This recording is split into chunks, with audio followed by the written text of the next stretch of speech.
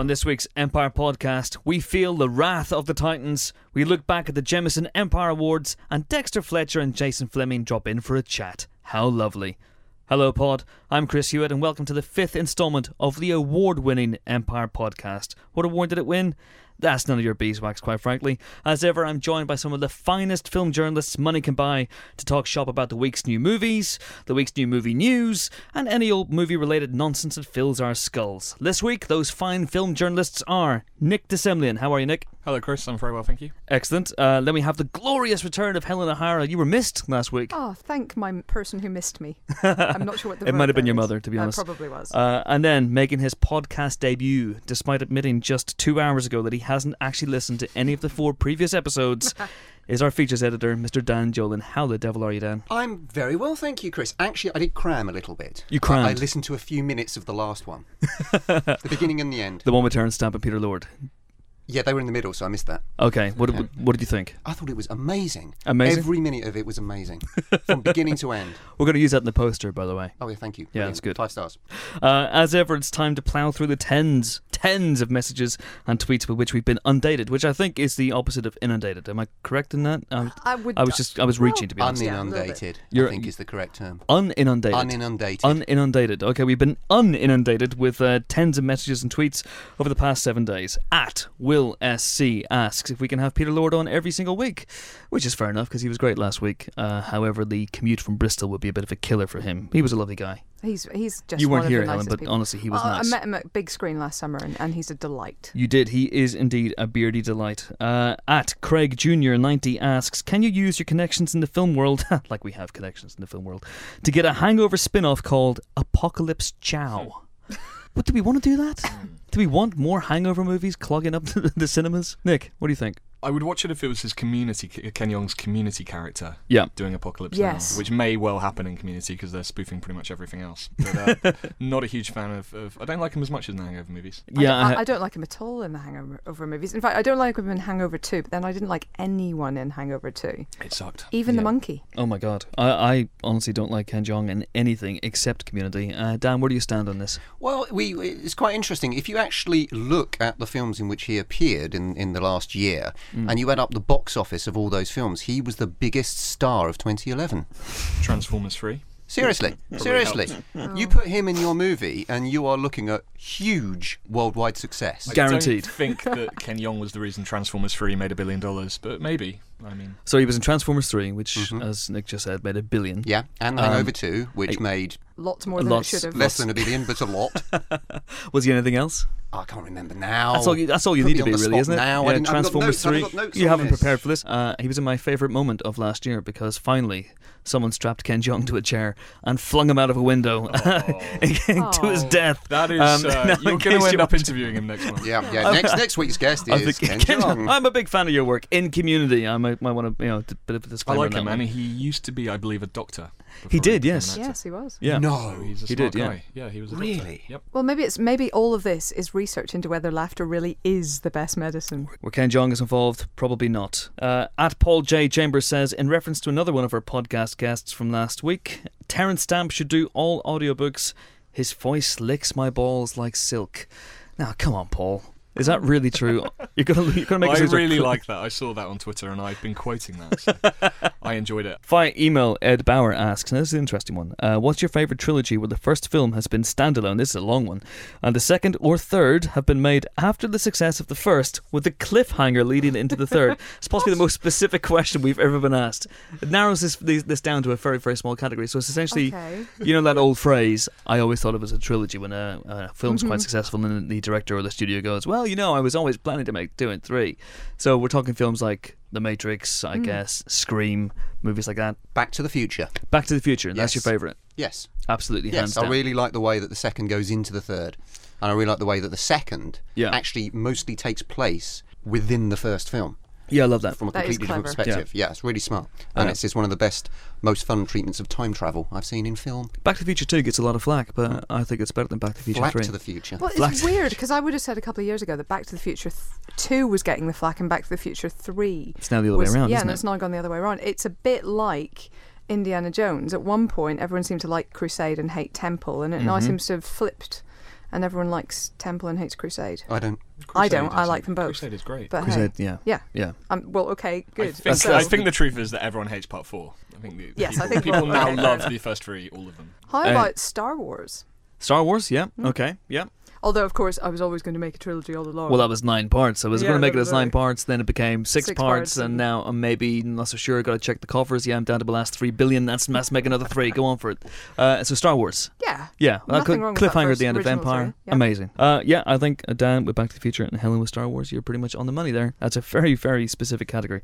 Right, every week we're going to ask you guys to write a jingle or a sting, if you will, I believe in the parlance of the industry. For us, this week, coming back for a second helping is Microfarad Melody Eel, who not only has the best name ever, but has a jingle that combines an Empire podcast favourite, the Wilhelm Scream, with Terence Stamp, aka Superman's General Sod. I'm pretty sure this one's going to get us sued. Here we go.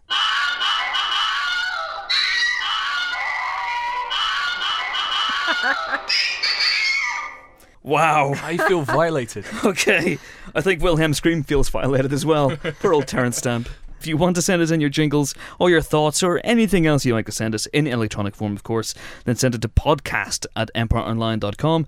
And you can also find us on the Twitter under @Empire Magazine. Tag your hash Empire Podcast, and it'll be easier for us to find.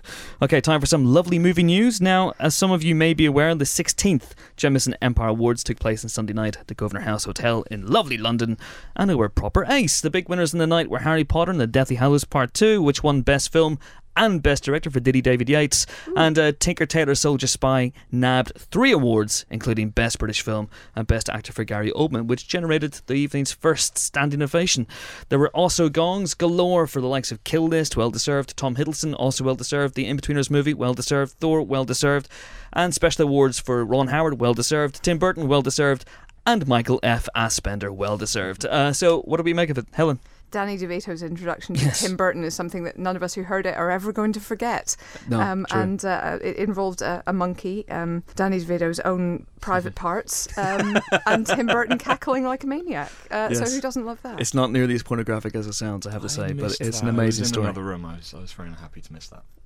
It was great. And also Danny DeVito was on stage after Dolph Lundgren, who had adjusted the microphone to his height, which allowed Danny DeVito to make a great visual gag with the size of him and a microphone, which was fantastic. I thought it was a great night. I obviously had an interesting vantage point on stage co-hosting with Lauren Laverne, which was great. There were loads of standing ovation for Gary Oldman. I thought was fantastic. And as you noted, it wasn't a political award. It was genuinely voted for by you guys, the readers. The other moment that brought a smile to my face was Olivia Colman winning for Best Actress for Tyrannosaur. Yeah, another standing ovation. Another actually, standing and ovation. Very well deserved. I think that was one of those cases where not many people had seen the film, but every single person who had voted for her as Best Actress. And so she managed to win the day. Hurrah. Absolutely. Well deserved. As you well know, I've been banging on about her performance for a very, very long time. Dan, what did you think of the night? Anything stand out for you in terms of the winners or maybe even the losers? Well, anyway, it was good fun. I mean, I don't really dwell on the losers, to be honest with you. I thought it was good to see. I mean, a bit of a guilty pleasure last year was Thor. I thought that was a good bit of fun. So it's actually nice to see that win something, to be honest with you. Yeah. I mean, I'm not saying it's the best movie ever, but I actually got a lot of enjoyment out of it. So, and that's one of those kind of wins that you can only have at the Empire Awards, really, because it's the people that go out and have fun at the cinema, as opposed to, I don't know, sitting in stuffy rooms where stuffy people who do stuffy things do. Absolutely. Like this one, you mean? It was, this one. Precisely this room. It was interesting to see that Chris Hemsworth was there, obviously, but Thor also launched, in many ways, the career of Tom Hiddleston, who was obviously seen in Deep Blue Sea and War Horse last year, and he won Best Male Newcomer ahead of a very, very strong field, including John Boyega, Craig Roberts, Sam Claflin, Asa Butterworth. He made a joke that he was 31 years old, maybe a bit old to be a newcomer, but I can only see bigger and better things for him in the coming years. What do you think, Nick? Absolutely. Yep. You mentioned John Boyega. I was, all the winners were deserving, but I was sad to see Attack the Block. I think it was up for 4 awards. They didn't win anything. I was kind of sad about that. Yeah, that was the big upset as well. There's nobody I really wanted to replace them with, but I would have liked them to see them get something. But I think they had a good time. They one did. of them Yeah, was I tweeting saw a about couple the of wine them, that they'd had, so they had a good time. And Drive was the other one that I was a little bit surprised. I thought maybe that would pick up an award or two. Again, though, it's voted the main awards, the 3 special awards for Ron Howard, who was Empire Inspiration, Tim Burton was Empire Legend, and Michael Fassbender, which is for people who aren't quite ready for the knacker's yard yet, not quite near death, basically in their 30s, like Jude Law, Keira Knightley, and now Michael Fassbender. Sorry, are you saying that Tim Burton's near death? No, but or nor is he ready for the knacker's yard, but he is of. That's true. Sorry. But he is of an advanced age compared to Keira Knightley and Jude Law and Michael Fassbender. That's my point. Okay. He's been in the business for a very, very long time. I don't want us getting ageist here. We're not getting ageist, and we're not Burtonist either. Okay. But that's what I'm just saying. They are chosen by us, but all the other awards are voted for by the Empire readers. So in that respect, it's probably not surprising that Harry Potter picked up, finally, Best Film for the 8th film in the series. Like I said on the night, a fitting end to a great odyssey, Helen. Yes, I have become a Harry Potter girl in the last. You really have. How many times have you been in the studio tour now? Oh, I've done the studio tour like 4 times. You're actually part of the studio tour now, aren't they? People go, and this is Helen O'Hara. They're going to put me in an Helen exhibit. brews butterbeer in her garage. And she's changing the name to Harriet Potter. Oh dear. You've gone Walter White in this. She's actually on a one. No, I almost became a fan of the movies out of self-defense, basically, because I ended up covering them a lot. But so people were attacking you. You wanted to learn magic to fight back. That's it, exactly. Okay. Yes. But also, I mean, there were great British filmmaking achievement. I think in terms of just filmmaking, in terms of the impact they've had on a generation of book readers and moviegoers, they've been very much a force for good, and therefore, hooray for Harry Potter. Frankly, I know a lot of people were turned off by the first couple of films. I think they've gotten better since then. The last 4, 5, 6 have been really, really consistent, really, really high level, and they've been obviously phenomenally successful. So that's a good thing. Absolutely. For British films. What's going to happen now to the British film industry now that Harry Potter is no longer in business? Reboot it. They should reboot it. Start from the beginning. In about 6 months' time. If you go to your local Dole office, we just see like Dumbledore and Hagrid and all just sitting there going, "Oh, come on, where's the next job coming from?" But I thought it was a fantastic night. Really, really enjoyed it, and congratulations to all the winners and commiserations to all the losers. You're not losers. You just Nominees. didn't win. The non-winners. Technically, they're losers. Actually, Andy Serkis getting nominated for Best Actor. Now, that's revolutionary. Groundbreaking. Yeah, well, he's won in the past. Yeah, but I mean, the point is that he was nominated for Best Actor for a motion capture. He did have a lot of monkeys voting for him. But didn't he win before for Gollum? He did. He has. So we've been groundbreaking in the past. We set the trends, and then Hollywood takes years to catch on. You are right. But it was still great to see. It was still great to see. Okay, so not to blow our own trumpets still further, but the new issue of Empire, the world's biggest movie magazine, which makes it really difficult to read in the tube, hit the streets this week, and it's a good one. On the cover is a big old feature about Ridley Scott's Prometheus, which should hopefully shed some light on the most eagerly anticipated sci-fi prequel since you know what. I wrote that feature, and I'm still none the wiser, frankly. But inside we've got Scarlett Johansson, we've got a major feature on Powell and Pressburger, we've got Tim Burton's Dark Shadows, we've got Will Ferrell and Casa de mi Padre. Is that the correct Spanish pronunciation, Helen? Casa de mi Padre. That's what I said. And more on the star and director of The Raid, the best action movie of the year so far, Gareth Evans and Iko Uwais. But I really want to single out one of our now traditional reunions. This month it was Lethal Weapon. We got Mel Gibson, Danny Glover, and director Richard Donner back together in an LA studio, and the magic was back. Well, I say we did it. It was all down to Nick, wasn't it? Yes. Okay, moving on. No, I sat down with my brother just before Christmas, my brother Phil, who also works for the magazine, and we decided to look into possible cast reunions. We looked at 1987, 25 years ago, and on the list was stuff like Jaws: The Revenge, Rent-A-Cop, and Harry and the Hendersons, but we couldn't get any of those. Jaws: The Revenge would have been amazing. You could have got Mario Van Peebles, you could have got Lorraine Gary, Michael Caine, obviously he'd have been well up for it, and other people who were in that film as well. Yeah, we could have gone to the Caribbean.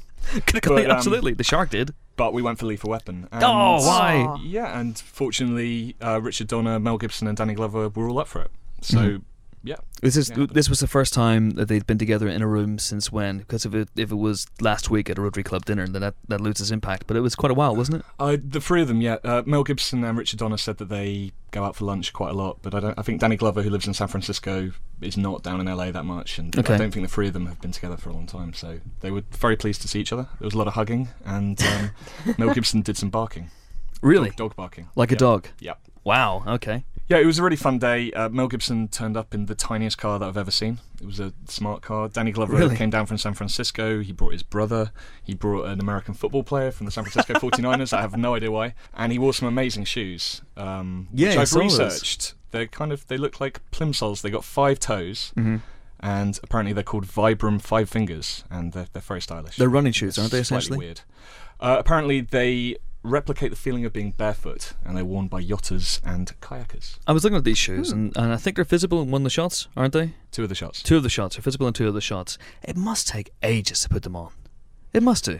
Because you've got to get your toes individually into each. Just leave them on. I'm not sure. I regret not asking questions about them, but yeah, they were nice. Cool, and so it was fun having the 2 guys back together, and Richard Donner, Dick Donner. This is the second Dick Donner reunion that we've done. He was there he obviously directed the Goonies, so he was there for our Goonies reunion in 2009. Yeah, he's a lovely guy. He's really nice. He's now, I think, 81, and he drove himself and full of energy, full of stories. Yeah, and one of the most surreal moments in my life probably will be showing Richard Donner, Mel Gibson and Danny Glover stills from National Lampoon's Loaded Weapon on my iPad. Really? Because we ended up talking about it, and so I googled it, and they were all gathered around, and it was kind of mind-bending. Had they heard of it? Mel Gibson had watched it. He kind of enjoyed it, I think. Richard Donner had never heard of it, amazingly. Wow. It came out in the early 90s. You'd think he would have seen it, but he claimed he hadn't seen it, so he was kind of blown away. Now, Lethal Weapon means a lot to me. I actually prefer, like Sam Worthington, who revealed in last month's Pint of Milk that it's actually his favourite film. But I prefer Lethal Weapon too. But I love Lethal Weapon. Is this a special film for you guys, particularly, Dan? Is it a film that resonates? It reminds me of being a teenager and watching them all on video and having a great laugh. But the thing that sticks in my head, I'm sorry to get a bit negative, but the thing that sticks in my head is the awful music. Awful. It's the Riggs's thing, the Eric Clapton twiddly twiddly twiddly, and then that saxophone theme going on, and then when Chris Rock turned up, he got a harmonica theme, and it's just like the worst kind of MOR nonsense. It's actually when I revisited the films, it's actually not so bad in the first one, but by part 3 and by part 4, it starts getting when Riggs actually has a saxophone solo in part 4. I don't mind the music. I think it. Yeah, you're right. It was like Michael Kamen around that time. He did Die Hard, and he had that very own specific style for action movies. But yeah, I don't mind it at all. You're just being a curmudgeon. Well, yeah, the music is important, Chris. It is important. It's very important. But I think Lethal Weapon was equally as important. Is the chemistry between the 2 guys, which is fantastic, and amazing. The action and the script by Shane Black. Shane Black did not write part 3, which has some of the worst one-liners. I mean, I love the whole series, but part 3, when I rewatched it, the villain, I don't know if you remember, is a guy called Jack Travis, who's a construction overlord. Yeah. And he has one-liners based on construction. So he kills this guy, he kills a henchman using cement, and then says, "That's a relationship we can build on." Really? Yeah, it's astonishing. So that's not a Shane Black one-liner. Amazing. I don't really remember. I used to love this series a lot. I've only seen part 4 once. I've seen 3 a lot, but 3 is the one where they blew up the building by mistake at the beginning of the film, isn't it? The massive, there are 2, the massive car park at the beginning or something. It begins and ends with a huge explosion, which are actual buildings being blown up. So they kind of based the story around buildings that were going to be blown up anyway. Is that a wise model for script writing? Just going around. Dude, why not? Building up? You know? Yeah. I mean, if you're built, if you know a building's going to be blown up, chuck it in your action movie already. I also found out there was going to be a huge car crash as well, so they got down for that. Yeah, actually, honestly, that's how the Blues Brothers finale came about. They heard that there was going to be, yeah. And Nick, you also, in a real coup, managed to talk to, I guess, the third member of that sort of Riggs Murtaugh Leo Getz trilogy, which is Joe Pesci in his first interview in long time. I think he's done occasional kind of vox pop type things at events or whatever. But it's the first proper interview he's done, certainly, talking about his career and talking about Lethal Weapon. And I didn't think we would get him just because he doesn't do press. He's vanished. He's been in 2 films since Lethal Weapon 4 in '98. He's done The Good Shepherd with Robert De Niro, but he did a small cameo as De Niro's friend, doing a favour. And he made a movie called Love Ranch with Taylor Hackford and Helen Mirren, which he's not happy with. There's only like 1 quote from him about it in the feature, but he made it very clear that he did not like that film, and he wasn't happy with in what way did he make it clear? I mean, as in sort of Taylor Hackford has been disappeared? Is that I think that sort of thing? There was insane giggling and gunshots and stuff. It was, he was actually, I'll be honest, I was quite frightened at the prospect of talking to Joe Pesci, because He's terrifying on screen. Well, he's a guy in Goodfellas who had the funny house speech. Yeah. He famously, plays psychotics and nut jobs and murderers and stabby weirdos. Well, he was very nice. Well, that's good. And he talked about his horses. He's got 7 or 8 horses. And he talked about the Goodfellas spaghetti sauce and all kinds of stupid questions that I threw at him. But he answered everything. And fantastic. Yeah, he was very nice. Dan. Hello. So Less Lethal Weapon out of the way. Yes. Delighted. It's a fantastic shoot. You should check it out if you can in the magazine. What is on your movie news mind this week? Well, we are finally seeing something of this Total Recall reboot. Okay. Which is being directed by Len Wiseman and stars It's always Colin a good start. Farrell, yes. I mean, could it be Summer's Dark Horse?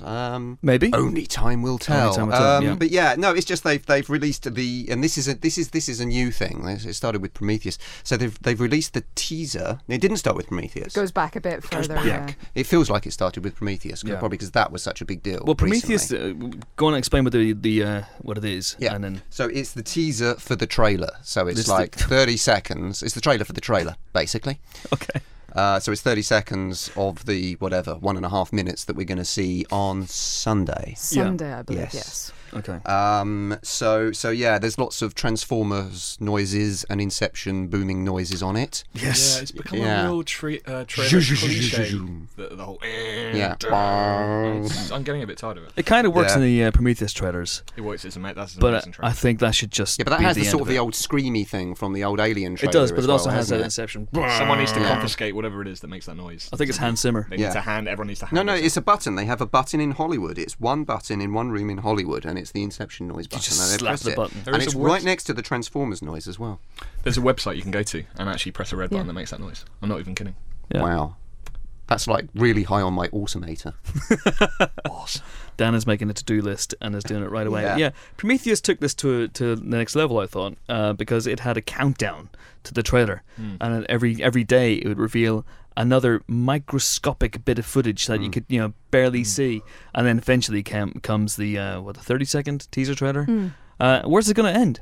We're going to have like 1-second teasers for the 5-second teaser, for the 10-second teaser, for the 1-minute thing. It's becoming a little bit like that Onion story where they suggested that the producers of the final Harry Potter movie were going to release the last 5 minutes as 7 more movies. It's feeling like we're getting towards that point. Is that true? Just a bit. Is that true? Oh yeah, they totally are. Yeah. I think it works with something like Prometheus that people are actually genuinely, can't wait for. Mm-hmm.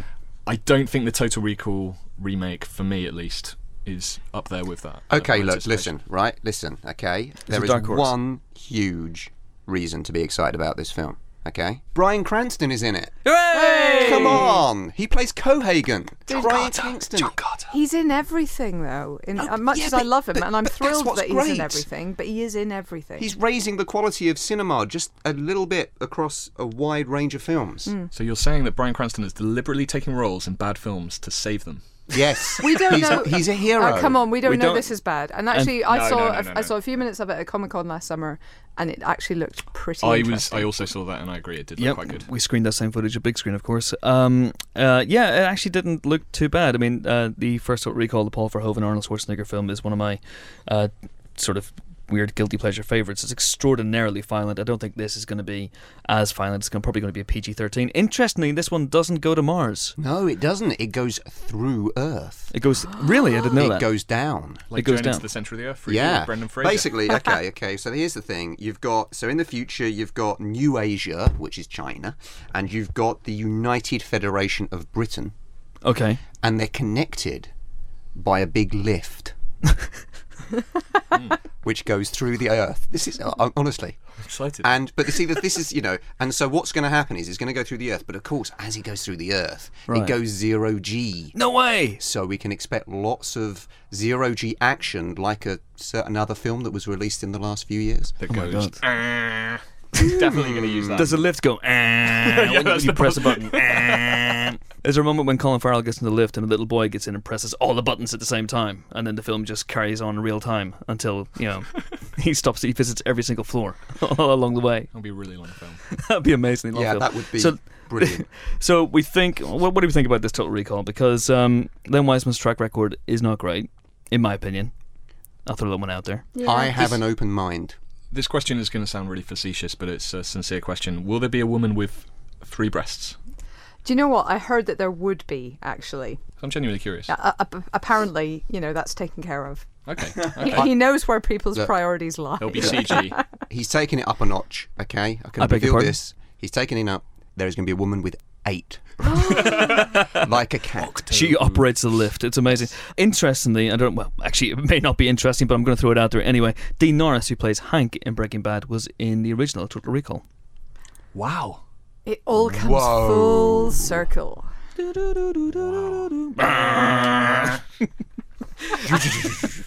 Anyway, That wasn't even rehearsed. wasn't They literally genuine. just did that. It's really fun.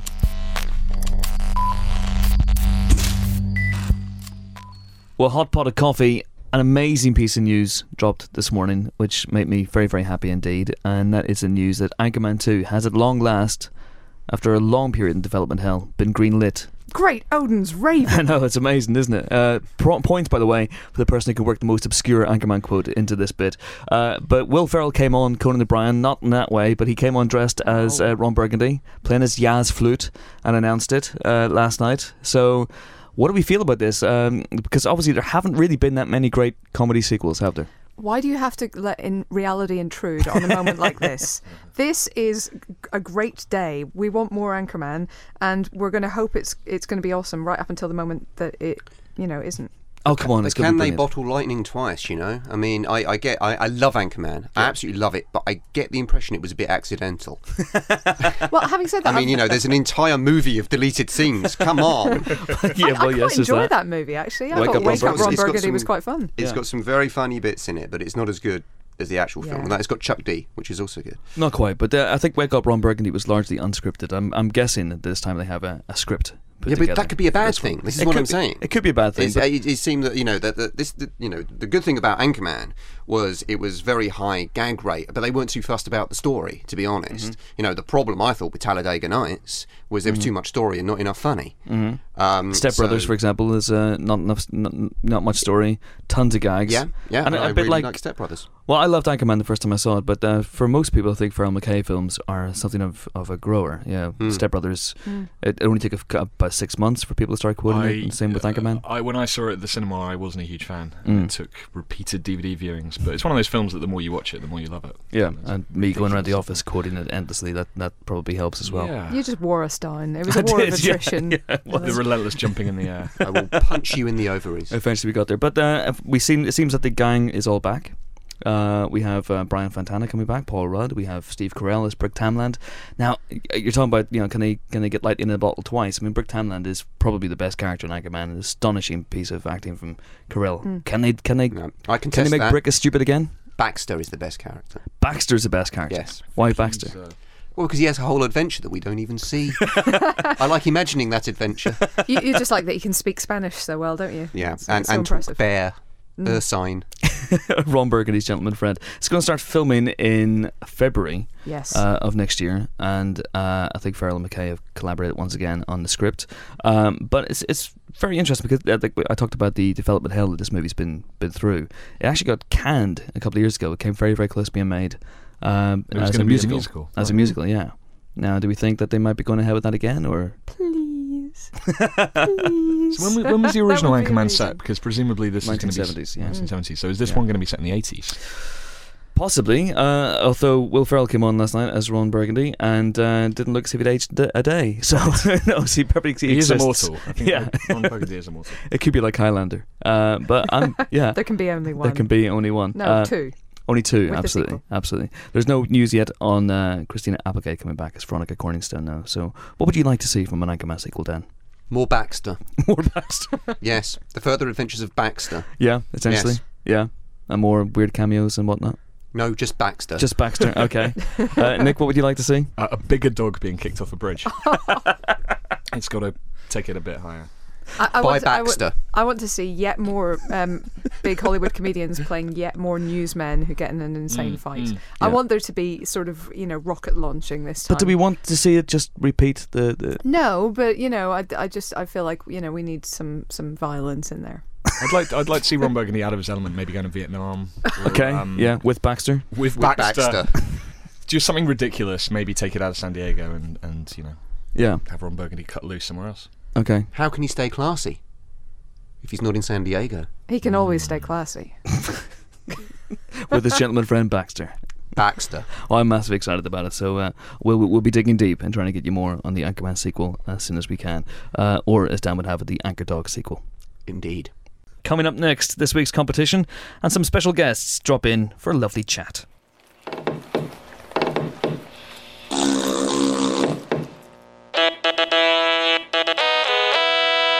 Okay, it's competition time now. Last week's competition offered you the chance to win 3 Jackie Chan box sets, crammed with 21 of the great man's films. The winners were Tom Mulrooney, Shane Bayliss and Nyasha Charu, who correctly identified Around the World in 80 Days as the film in which Jackie co-starred with Steve Coogan, and apologies to Nyasha if I completely mangled the pronunciation of your name. This week's competition will offer 5 lucky people the chance to get their hands on the Blu-ray of Monty Python and the Holy Grail, a classic comedy, which is now on sale. But you don't need to part with your hard-earned cash to buy it. All you need to do to stand a chance of getting it for free, count it, for free, is answer this week's ridiculously easy question. Monty Python and the Holy Grail formed the basis for which stage musical? Bit of a clue, it's not Les Miserables. Les Miserables. But wasn't it on at the same place? It was on at the same place. Oh, yeah. Oh, yeah. Spoiler. Fans of London theatre, get a Google in. It's really easy anyway. Send in your answers to podcast@empireonline.com. Okay, now we're always happy to welcome special guests to the Empire Pod booth. And last week, Dexter Fletcher, writer-director of the excellent Wild Bill, which is now in release, dropped in with his co-star and Bessie mate, Jason Flemyng, for a wild and raucous chat with Ali Plum and Phil de Semlyen. Like doing your first kind of press tour as a director. Yes. How different is it to be on the other side of? It's good because the thing is, when you're the actor, I've got to say first of all, it's great to be with Jason. We haven't done an interview together for a long time. Yeah, so we're good. We've done 10 films together, but we never get most of them. There's never any press. Like, what film? Oh no, I don't want to do anything.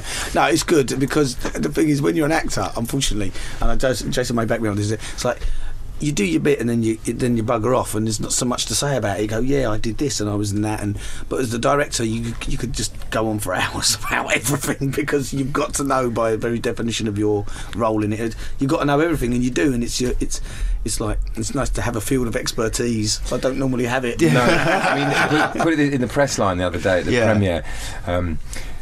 Dexter obviously has got a lot invested in this film, and we have as well, in the sense that we're Dexter's mates, but it's not our film. Do you know what I mean? So in the press line there was me, Sean Pertwee, and my wife Ellie, who plays the school teacher, and they were like, tell us about your character, and I was like, I don't really remember.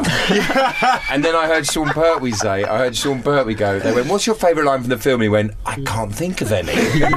Meanwhile, Dexter's whole life has been obsessed with this movie. Do you know what I mean?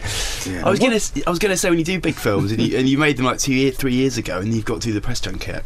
Yeah. Do you have to sort of go back on Wikipedia and just sort of remind yourself kind of what happened? No, I mean, if you're doing press junkets, you're generally in the film a little bit more than we were in Wild Bill. I mean, that was really what it was, because I was filming X-Men at the time, so I could only do a day, and similarly with Pertwee, and most of the boys, you know, that were in it were phoned in the. So a lot of the time, also he phoned Olivia Williams for me. Really? Yeah, he phoned Olivia because we were talking to Gemma Arterton for a while doing it, and Gemma was going to come and do that part, and then she couldn't do it, and I was like, Jace, got a problem. So but it's mostly last minute. Do you know what I mean? Yeah. So you're phoning people like Pertwee or Olivia, lovely Olivia, going, hi Olivia, listen, we've got this script, and we've always thought you'd be right for it. Oh really? When is it?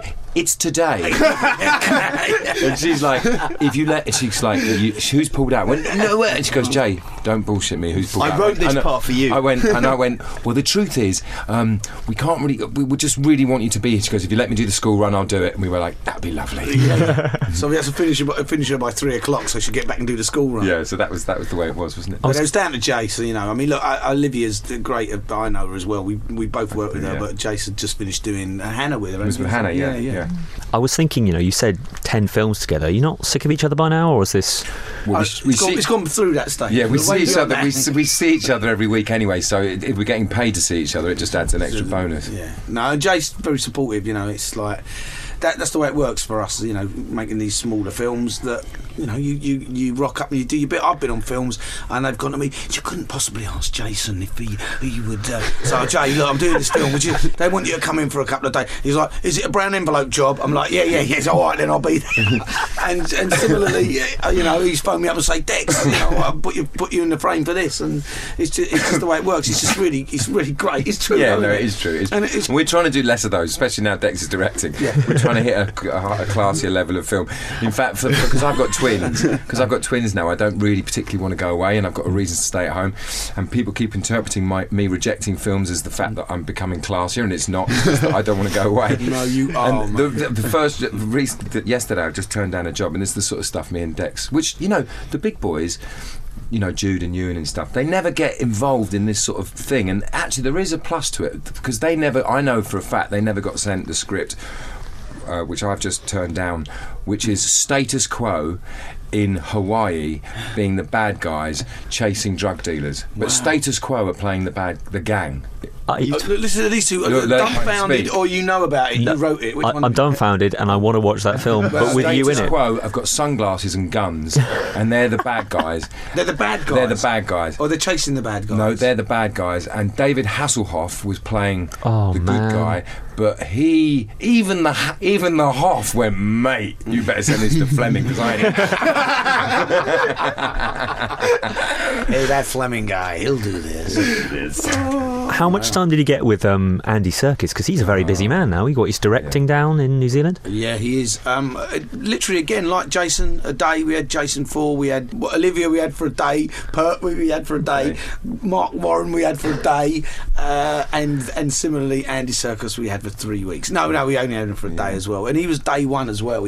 Wow. I mean, he was day one, first day shooting it. Literally, when we knew he was going to do it, it's like, right, that's the day it starts. And you got a lovely mention actually in Time Out, I think it was, that they said Andy Serkis got. It's good when Andy gets a good mention. Yeah, well, I mean, he's so adept and brilliant at doing all that stuff that you don't normally see him for. He's the master of it. I mean, he's sort of carved his own niche in terms of, okay, we need someone who's prepared to make something that's not alive feel like it is alive, make this thing that's a kind of imagined gargoyle, and brings powerful performances to those things right through that massive technology. He sort of projects all the way through it, which is why he's so massive and brilliant at it. And to have him come on set and do something just as him, and kind of edge him up to go, no, I really need to dial it up, because he was really wanting to do small and contained, and that's like that first scene he's in the film. He's like a rock, and he hardly speaks. And on the bench. Yeah. He's the big bad guy, isn't he? Yeah, and he becomes kind of terrified. And Leo Gregory's sitting next to him, completely freaks out,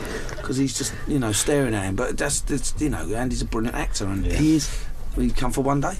Astonishing, like he had a similar role in Brighton Rock. Oh, did he? Where he plays the big bad, sort of slick back. 50s, 60s, early 60s gangster, and you come out that film just thinking about that, like one or two scenes that he's in. How do you direct someone like Andy?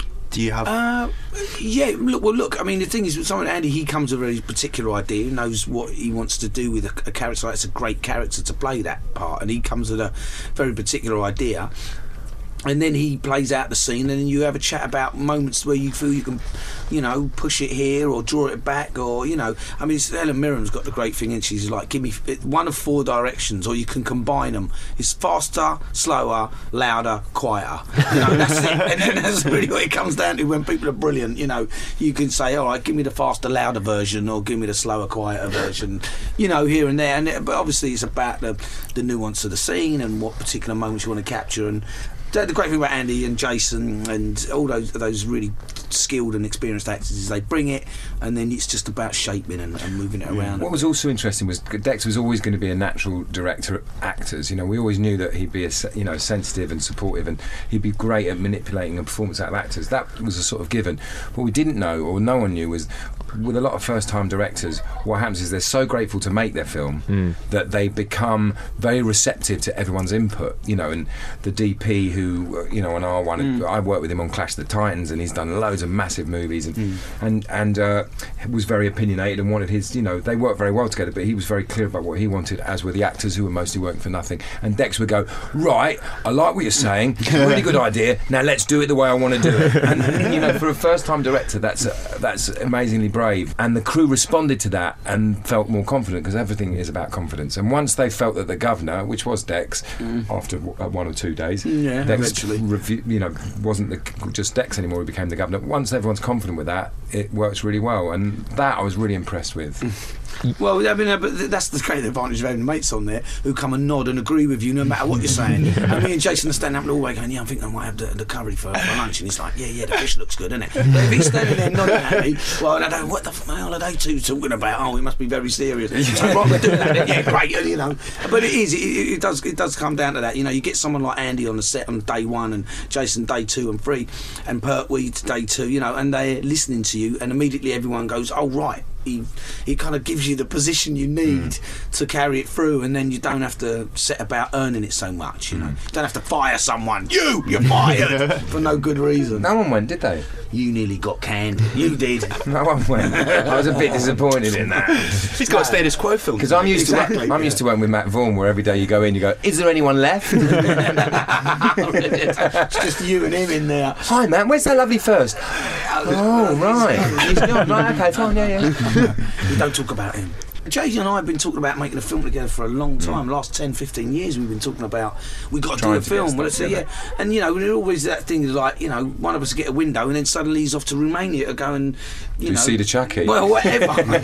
Or he's going to do X-Men, or he's off to do Benjamin Button. I'm like, all right, you're going to do Benjamin Button? I'll wait then, mate. or I'm off to go and do some nonsense. I'm doing Hotel Babylon suddenly for the next 3 years. I'm like, oh, that's good. I can buy a new kitchen. So so things kind of never really fell into place, and we had this project we were really passionate about, the pair of us, and it went through several different things, and Marv were going to do it for a while. We were always trying, and then literally Jay went off to do some big job, and my show finished, and I was like, okay, I better do something in the meantime, and started thrashing it out, and it was that. So it was just about timing, really, and I think that was just inevitable somewhere along the line. I think Jay would say the same thing. I know Jay was talking about directing something for Matt ages ago, that First World War thing, and that was really inspiring to see Jay turn up and go, I've got this, I've got that, I've got these ideas, and all this kind of research and fire and passion that's kind of there that you need to make a film. The great thing is that this is, I mean, for whatever happens with Wild Bill, it shows that Dex has a dexterity of hand, and he's capable of making a film, and I think that's going to make life a lot easier for both of us. You know what I mean? For all the projects, because now I've got this great, script about a lesbian sheep farmer in Czechoslovakia, but until Dex directed a film, it was never going to be made. I'm keep telling you, Jay, you're not going to get that way. He wants to cast himself as the lead. That's the problem. The sheep is a good part. Tell me, when did you first see Will Poulter? Because he's absolutely brilliant in the film. Will, I first saw in Son of Rambo. Jason's phone's ringing. It's very exciting time. We love it. He's going to be Matt Vaughan. What are you doing? His hands in halfway. Oh, Mousy. Oh, lovely. Mousy. I saw him in Son of Rambo. Have you seen him in that Son of Rambo? Yeah, You've seen him? Yeah, he's great. And I was like, oh, right, okay, so this kid's great. We know he's good. And I like Son of Rambo because, he's funny, but you can see there's a sort of like an edgier side to him. Certainly that character that he plays in that, it's not all like. And then, of course, I saw him in the School of Comedy stuff that he did, and he's like the standout kid in it. I mean, they're all great, but he was like, who's that kid? He's brilliant, that one. And very funny, like every time, on the mark, on the money. And then when the film started coming together, and his name banded around immediately. I mean, I think my brother come to me and said, "Oh, you did." Once he read the script, he was like, "There's this kid, Will Poulter was out there," and then I knew he was the right age.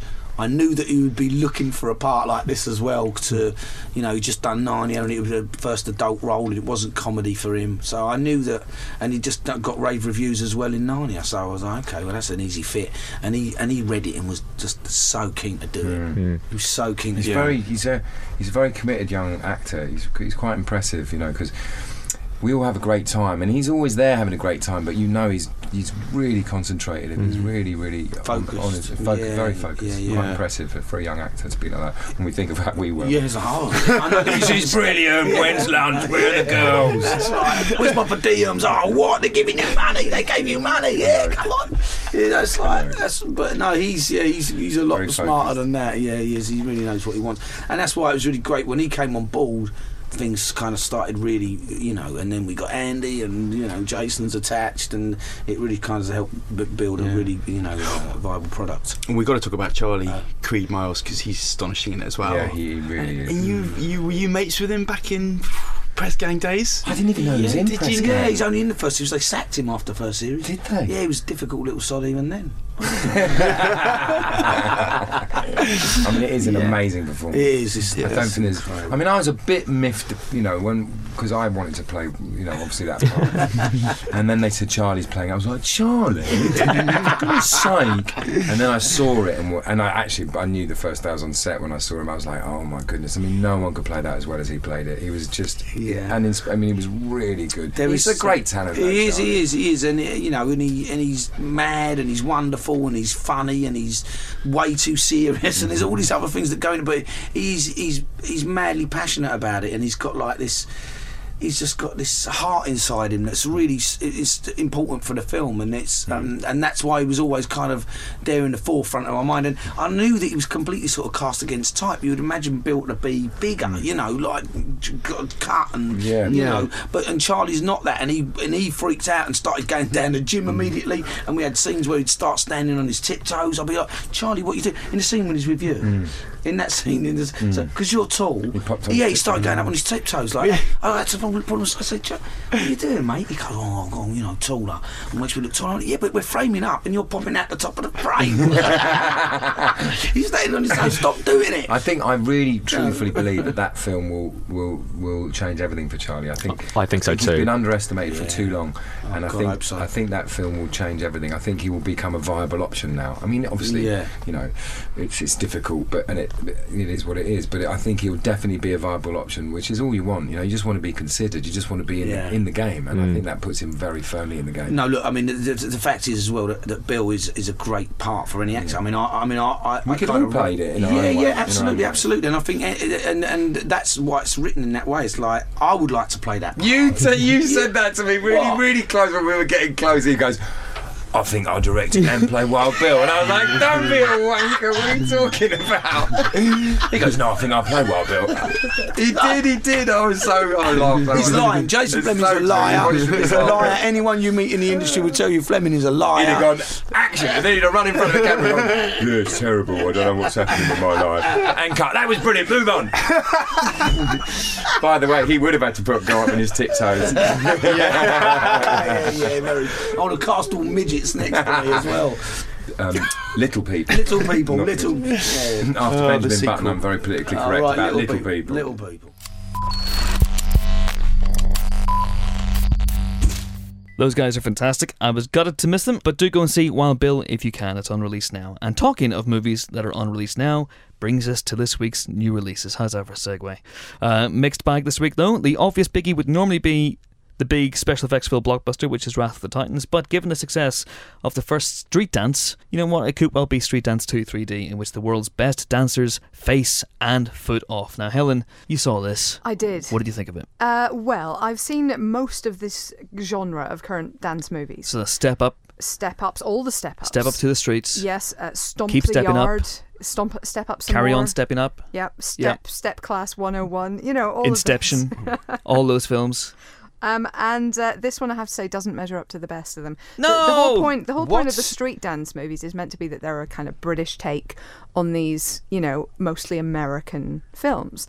And this one has an American lead, takes place in Europe, and again, there's still the chance that that American could be lead compatible with European power sockets? Because I don't believe so. I think he needs a special adapter. He does look a bit like a sort of beefy Will Young, so I guess there's a kind of British link there somewhere. I don't know.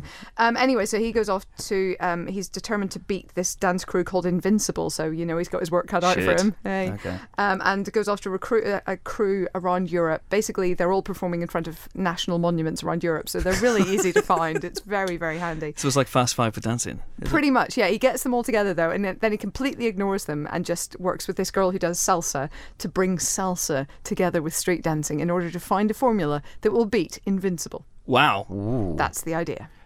Am I right in thinking that this film features scenes of Tom Conti? It does feature scenes of Tom Conti playing a Frenchman. Extreme Tom Conti. Yeah. A Frenchman who says things like he's trying to comfort someone. He plays at some French? Point. He plays French. Really? And Tom when- Conti. Absolument. And when he's trying to comfort someone as a Frenchman, he taps them on the back and says, "Voilà, voilà," which obviously is his translation of "there, there," and is not in any way I'm French. on board. It's That's just Conti playing a it's- Frenchman it's in domestic. 3D. Doesn't that mean? That was quite fun. Yeah. Yeah. Okay, so that's deliberate. Yeah, I So is he- assume. Yeah. Okay. I would Or- like to think Otherwise, he needs to go on Rosetta Stone as well. a little bit. Okay, I got you. So not great. You wouldn't No, recommend it's just it feels too generic. It feels too much a wannabe of the Step Up movies. It doesn't have any kind of British or European or anything kind of flavour really to set it apart, aside from nice shots of pretty monuments. And it's just anemic and boring. Sorry, and also the editing means you can't really see the dancing even. it. What? I know. That's a shame. Okay. I think Okay. the casts of all the different kind of Should dancing dance movies should have a dance-off. Amazing. But then when they're doing it, we can lock them in a room. So they don't make any more dancing movies. That's hard. Fantastic. I have to say, I have a bit of a guilty pleasure for the Step Up movies. I think they're quite fun and they're a little bit witty. So That's not been the case for their wannabes. that is the best dancing franchise. Because it's a bit I of a would gap say. in my Well, it's knowledge. definitely. I mean, I would put them ahead of, for example, Honey and Honey 2. And I love the Human Centipede. Oh. Well, on that note. Let's move on now to what should be probably the big film of the week, which is Wrath of the Titans, the follow-up to the frankly underwhelming Clash of the Titans, in which Sam Worthington's Perseus faces off against bigger and meaner monsters with a bigger and meaner mullet, it has to be said, including a Cyclops and a Chimera. Amazing stuff. Helen, again, you saw this one. I did. And we're not expecting an awful lot from it. Well, yeah. I think, in some areas they've completely stepped up from the first one. I think that Have they stepped up to the streets? they've stepped up to the streets. Okay. From the first one, they have better monsters. I think the production design is astonishing. It all looks gorgeous. Nothing said, nothing, there should be a poster quote. Yeah, The production design is awesome. is awesome. We don't pay It's enough important. attention to production design. I We think, don't, sometimes. but I'm just, Yeah, I know. Aside from Sam Worthington's mullet, the production design is gorgeous, and the action scenes are really well put together. They're really well done. The problem is everything else. The problem is characters. The problem is accent. The problem is awful, unbelievably awful dialogue.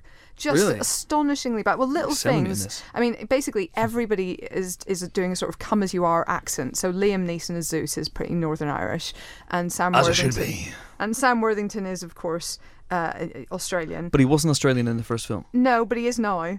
Did they explain that? No. Rosetta But this Stone? is Yeah, Rosetta the Stone. age of myth and legend. I mean, who is to say Well, how people talk? No, and I am completely, for example, Like Oliver Australians. Stone's Alexander. I'm actually all for the accents in that because they had a use and they had a purpose. And They were consistently wrong. Yes, and they delineated where in Greece people came from, and that was quite sensible. I liked that. Or like the Eagle last year. Did anyone see Yes, that? they tried to do it there. Didn't work quite so well, but they tried. Okay, so in summary, amazingly, a film directed by Jonathan Liebesman, who directed one of the worst films of last year, Battle Los Angeles, which is a follow-up to Clash of the Titans, which was not a very good film in the first place, is astonishingly underwhelming. Yeah, pretty much. I mean, I can see what they were going for. They were going for this story of fathers and sons and brothers and sibling rivalry and all this kind of stuff, but they just don't do enough work on the characters to make it make sense. And Gemma Arterton's not in this one.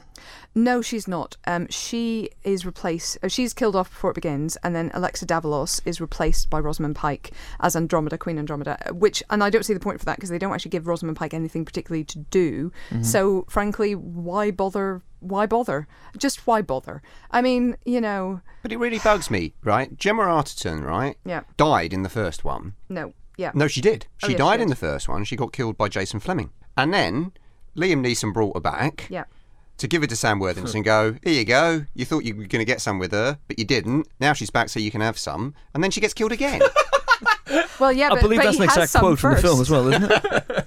But he has some first. Do And they they- have a baby. They have a baby. Oh, right. Yeah. So that's like a demigod. Yes. But why recast? Hemi-demigod. Quarter god. But why recast Hemi-demi. the Rosamund Pike role, but not recast the Gemma Arterton role? Because then you can have a romance with a new woman, because women are Isn't- completely dispensable, and it doesn't matter at all. Honestly, That's I not mean, that, Heather. That's not true. Sorry, Helen, wrong meeting. So Rosamund Pike changes character. Rosamund Pike is the new version of the one Alexa Davalos played last time. Yes. So is this who Sam Worthington, I believe the vernacular is, has some with in this movie? Well, does he? I mean, there's nothing there, and then suddenly they kiss at one point, and then he buggers off again. It doesn't matter at all. Women could not be less important to this story. There's a couple more films to mention for you guys. Lena Dunham's Tiny Furniture is an indie comedy that heralds the arrival of someone we should probably keep an eye on, namely Lena Dunham. Dan. Yeah. This is a really, really sort of nice little. That sounds very patronising. Isn't it? Nice little film. Now that women are allowed to make Tiny films and nice fight little and film. stuff. Well done for her. No, but it's a good movie. It's a bit sort of, I don't know, a bit The Graduate, a bit Woody Allen. There is a certain element of, well-off East Coast people, my poor little rich life kind of thing, which puts me off quite a lot. But she's really sharp and she's really smart and it's really well observed, and there's some really good well observed comedy in this film. The film to recommend is a film that came out on Wednesday, Which is Pirates. The Pirates. In an adventure with scientists. Yes, and those Aardman geniuses back again. We reviewed it in last week's podcast, so download that to see what we thought. But in summary, it's ace and awesome. You should go and see it. And weirdly enough, on Monday, which is a strange day to open a film, there's Mirror Mirror, which is Tarsem's version of the Snow White legend. Now, I love Tarsem. He's absolutely bonkers, and he directed the R.E.M. Losing My Religion video, one of my favourites of all time. This is the first of the Jolin fairy tales to come out, with Snow White and the Huntsman the second, which is due later in the year. This is a very much more of a sort of comedic take on the Snow White legend. None of us, hopefully, have seen it, as we were at the Jameson, as we were at the Jameson Empire Awards when it was screening, but Ollie Richards has. And his verdict, 2 stars. Harsh. I know, the film's out on Monday, so if you're at a loose end, go and see that. And that's it for this week's Empire podcast. Don't be a stranger. Please do get in touch, and you may well feature in next week's show, which incidentally is shaping up to be a doozy with Battleship. I want to see that film. Battleship. It's a sequel to Warhorse. That'd be amazing, wouldn't it? Apocalypse Cow. Warhorse and Battleship. So we've got Apocalypse Cow, Battleship, Combat and Warhorse. This is strange. Amazing. Not Battleship, clearly. Battleship's power trio of Peter Berg, Taylor Kitsch, and Brooklyn Decker. They all dropped in for a chat, so that'll be on there as well. And until then, it is pod bye from Nick. Pod bye. Pod bye from Helen. Goodbye. Pod bye, I believe you find. And pod bye for the first time from Dan. I'm not going to say pod bye. You should say pod bye. You just did. How did you enjoy your first podcast, Dan? It was very sexy. And of course, it's pod bye from me. Pod bye.